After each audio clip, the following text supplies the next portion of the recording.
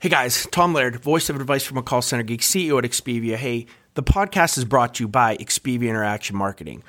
We are a 600-seat call center outsourcer. I would love to talk to any of you looking to outsource any of your customer support or your sales functions, looking for political calling or just some extra overflow during the holiday season. If you are looking for any type of USA outsourcing support, hit me up. You guys know my LinkedIn. I'd love to talk. This is Advice from a Call Center Geek, a weekly podcast with a focus on all things call center. We'll cover it all from call center operations, hiring, culture, technology, and education. We're here to give you actionable items to improve the quality of yours and your customers' experience. This is an evolving industry with creative minds and ambitious people like this guy. Not only is his passion call center operations, but he's our host. He's the CEO of Expedia Interaction Marketing Group and the call center geek himself, Tom Laird.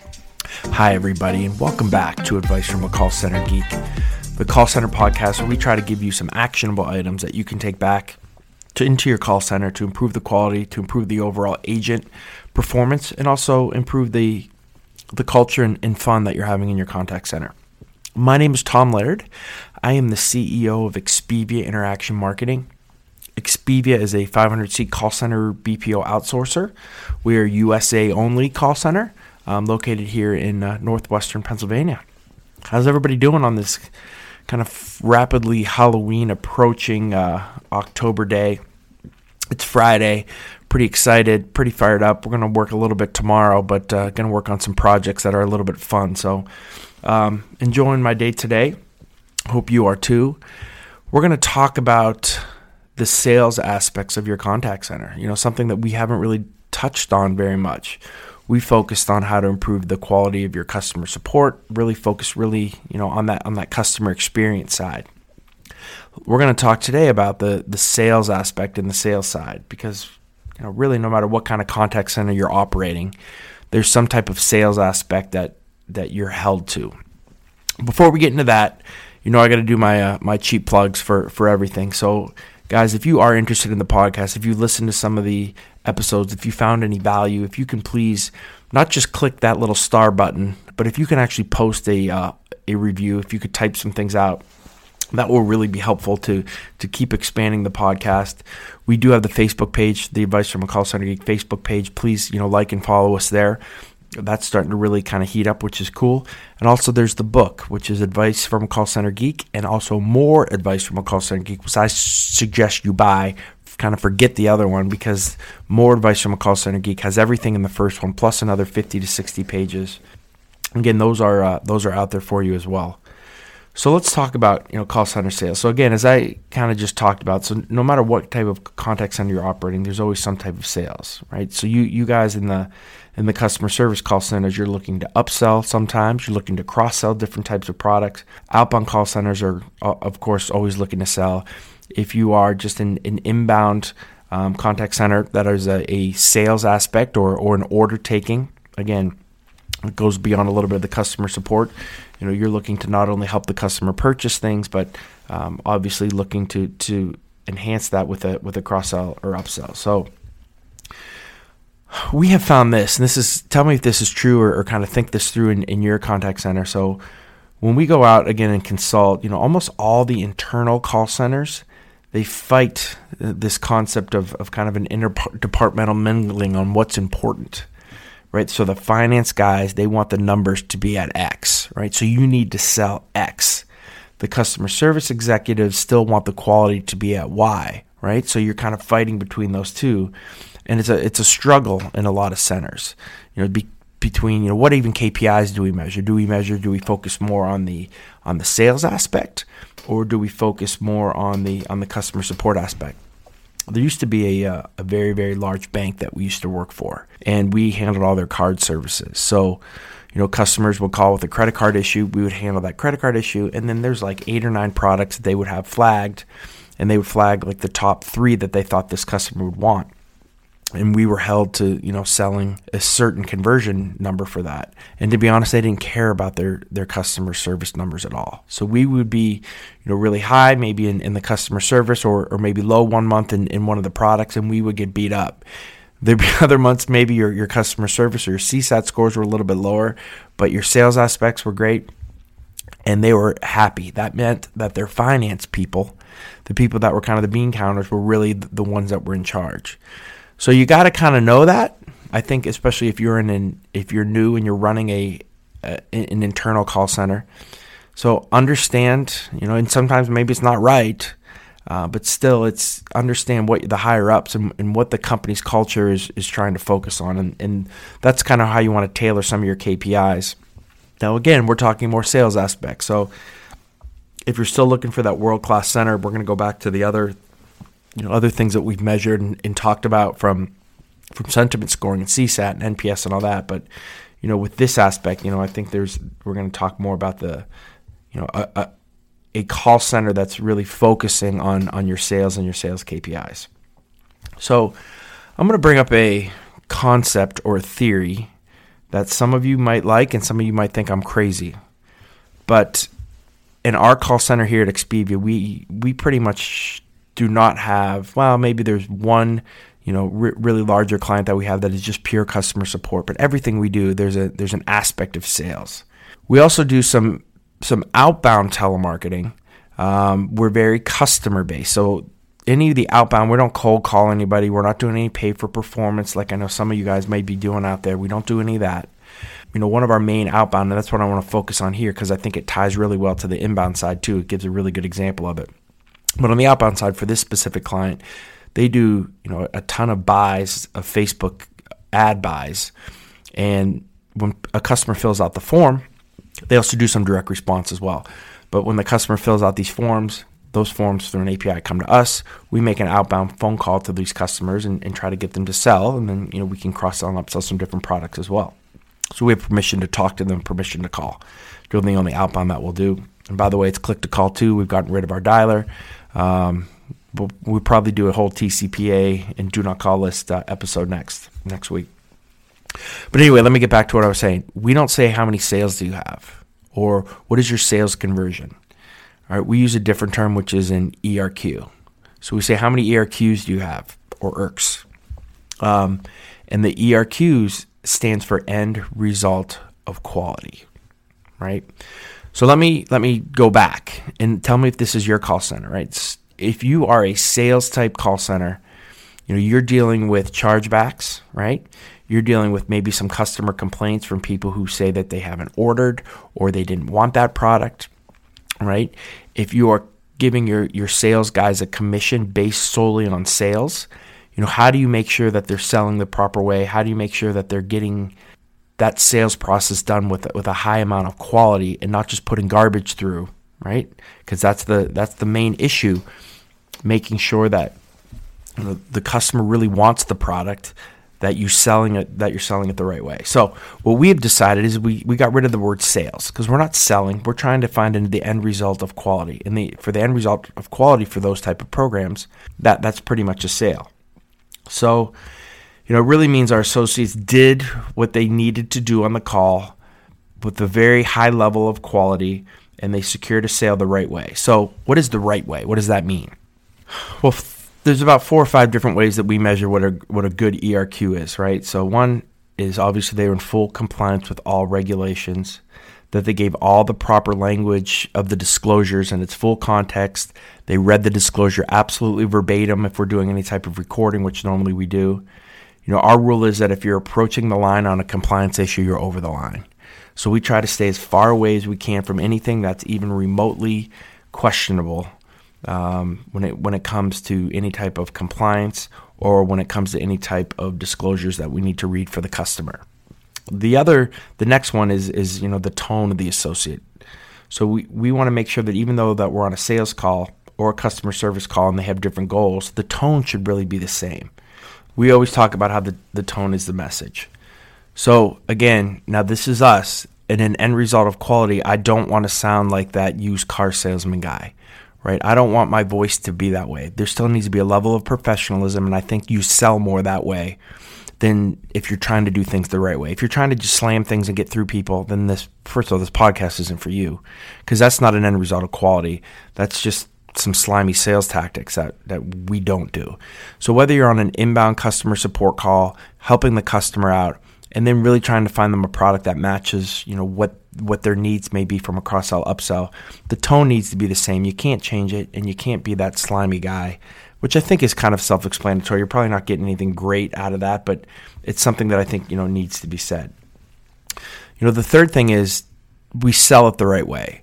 So many times, you hear people and you hear, your agents maybe sell on low commitment, meaning, if there's a 7-day free trial or 14-day free trial, selling, well, just take it for the 14 days, see if you like it, that kind of stuff, right? When you sell that way, your retention goes way down and you're going to get people that are going to cancel.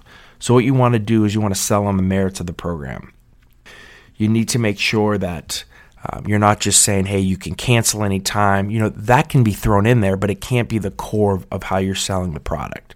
So you want to sell the product, hey, we think that this product's going to help you because it does this, and this. And, we have found a lot of customers really like it because of this, and that. So make sure that you're selling it on the merits of the program. You're not selling on low commitment. If you're having low retention of the product, if it's a monthly product, that's probably what's going on, is the sales aspect of it is selling, on low commitment. So the last little kind of aspect is we want to have really good technique. Most insurance and financial service products, they have scripts that need to be, really adhered to because, legal has probably beat them up so much that we have to make sure that we're adhering, again, not just to the disclosure, but certain things that we say on the call and how we sell it. This happens a lot, even not to go back to the disclosure thing, but a lot of times when we're reading a disclosure and a customer has a question, sometimes the rep will forget and they'll stop the disclosure, answer the question, and won't go back to it. We have to make sure that all that stuff gets covered in your end result of quality. So even if a customer has a question, we're going to answer that question. And then we're going to go back to where we were and make sure that we're saying the right things. We're getting everything through. So, that transition to the end, to the question and the scripting is kind of seamless. So for a quick summary, right, making sure that your end result of quality for a sale, for an upsell, for a cross-sell is one, that the agent was in full compliance, right, with all the regulations. They read all the proper disclosures. Everything was read perfectly. The tone of the associate is appropriate. You're not trying to, slam an older customer or change your tone. Your tone should stay the same, whether it's a customer service call or a sales call. You need to then, again, selling on the merits of the program or the product, not selling on low commitment, not selling things just to get it into the customer's hand. Again, if you do that, if that's the sales tactic, understand that you're going to have lower retention. You're going to have more people that are going to be canceling. So you're going to end up paying for it, whether you're coming or going here. And then making sure that their technique is right? Again, how they're selling it is appropriate, that they're following and going through the proper things. And the other thing is, too, with that is, if you're on a customer service call and you're doing any type of cross-sell or upsell, make sure that you handle the customer service piece of it first. And then the other little tip that I have, too, and this is common sense, but so many of you guys are not doing it, is make sure that what the customer is calling in from a customer, and again, this is from an upsell or cross-sell on a customer support. Make sure that the product matches, or is kind of relevant to why the customer's calling in, or relevant to the product or the service that they're calling in about. We see so many times that there's such a mismatch with the cross-sell or upsell. It doesn't make sense, and they wonder why it's not working. So again, in our, culture, anyone can get a sale. They're easy. Anybody can fudge information. Anyone can push a customer over the line. That doesn't take any skill. That doesn't take any talent. Getting a sale in our organization is actually kind of looked down upon, right? So you can change the culture of your center if you're getting these type of improper sales. How you do that is change that format, change that concept to an ERQ. You want the end result of quality. And if you do all those things from a quality standpoint, those are going to be sales. But we kind of look down upon sales, and we look up on our ERQs, on our end results of quality. So that's kind of the way that we have changed and kind of morphed our sales kind of teams and our sales KPIs into things that are very high quality, very high retention levels from a conversion standpoint, And then the sticking point too, right? So the customer's going to keep the product because we're selling it the right way. We're not just trying to slam it, get it into their hands from a a couple weeks free kind of deal. So I want to wrap this up because I think that's a lot of information. But I have had a lot of calls, or I should say more emails and some DMs from LinkedIn on what stats or what are we trying to track in our outbound calling. What are some of the main KPIs that we're looking for? So let me go over. I'm just going to actually look down a report that we send to a client. And these are the things that we're tracking that you should really start to think of tracking from an outbound center side. And then I'm going to tie into some of the numbers that obviously correlate to an inbound, to the inbound kind of cross-sell, upsell conversion numbers as well. So obviously, we have the gross amount of leads that we're going to have to call. We then take out our scrubs and suppressions, right? So if there's a state that we can't call, or if there's, something like that, we take all those out. So then we have our net amount of leads. We're going to track every day the penetration of them. So what percentage are we kind of attriting, right? So if we started with 100,000 leads and, after a week we're at 90,000 leads, right? Our penetration is right around 10%. So we're kind of constantly keeping track of that because we know, when numbers get to 50, 60, 70% penetrated, we're going to have a pretty big drop in our sales. So, we're looking at kind of all that. Obviously, we're tracking the hours that we're putting on them every single day. You need to track your hours so then you can get the really, the hourly stats such as your total sales, but more importantly, your sales per hour. Right, and I'm kind of not using the ERQ because I know you guys don't use that. That's probably brand new, and you might have hated it or liked it, but y'all use sales. So you want to obviously track your sales per hour, which I think you can figure out the math of that. We want to know our contacts. So contacts are when we pick up the phone, we dialed, and we talked to the right person on the other line, right? So you didn't, dial my house and talk to my daughter, right? You actually talked to me, which is the proper contact. So we want to know the total contacts, but again, more importantly, the contacts per hour. Why that's important is if you have really, really high sales per hour, but your contacts are low, right? You're going to be able to double, or you could, really raise your sales if you can get your contacts up. And there's some techniques and things that you can do then to try to work that through, whether it's to dial more, whether it's to do some other things from an algorithm side of who you're calling when, all that kind of stuff plays into it. We also want to know our completes per hour. So basically, how many leads are we taking out of commission every single hour? We track things like our do not calls, obviously our overall do not calls per hour. If those raise above a certain threshold, then we know that maybe this list is a little, it's not hitting the proper people. We also, that kind of correlates to that, we look at we call them unworkables, which is basically our wrong numbers, our busied out, those type of issues. If we see that raise, and for each client and each program, it's different. But if we see a real high percentage of unworkables, then we know that, for like our Facebook campaigns, there's something that's wrong with either the marketing, the people that we're talking to, the form isn't right. There's something kind of wonky. So we got to go back and fix. And then we look at our overall conversion, right? So how we're tracking conversion, our penetration is out of the contacts, right? So out of the people that could have said yes, what percentage did say yes, right? And then this correlates to your reps a little bit more. What is their sales tactics? What are their sales techniques? Really good reps will have a much higher sales conversion. So basically, if they talk to 100 people and 10 of them said yes, right, their conversion is 10%. If you have a rep that 20 of them said yes, their conversion is 20%, right? They converted 20% of those 100. And then you can go and look at per rep, who's doing what, why they're doing it. Now, again, it goes back to our end result of quality. Are they doing it the right way? And if they are, then we got to talk about, Janie here, who's killing it on this program. These are some of the things that she's using to sell it the right way. So, again, I know that that's pretty intuitive for those of you who've been doing outbound for a long time. Those of you who've not, those are some of the things that we look at. Obviously, we have dispositions. So dispositions are basically at the end of every single call, we're tracking, what happened on that call, whether it was, the customer said no and we're going to find out why did they say no. Was it too expensive? Were they not able to pay? Did they refuse the recording? Was it an automatic hang up?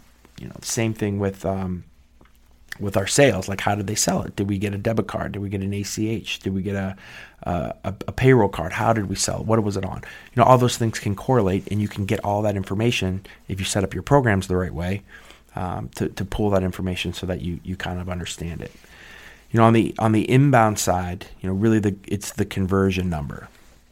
So out of all those customers that have called, maybe not all of them quote unquote qualify for certain products, but for the ones that they qualify, what percentage said yes, and that's kind of how you want to track that from a sales aspect as well. So again, I hope this is helpful, guys. It's a little bit of a touch and taste of how we do outbound, how we do upsells and cross sells.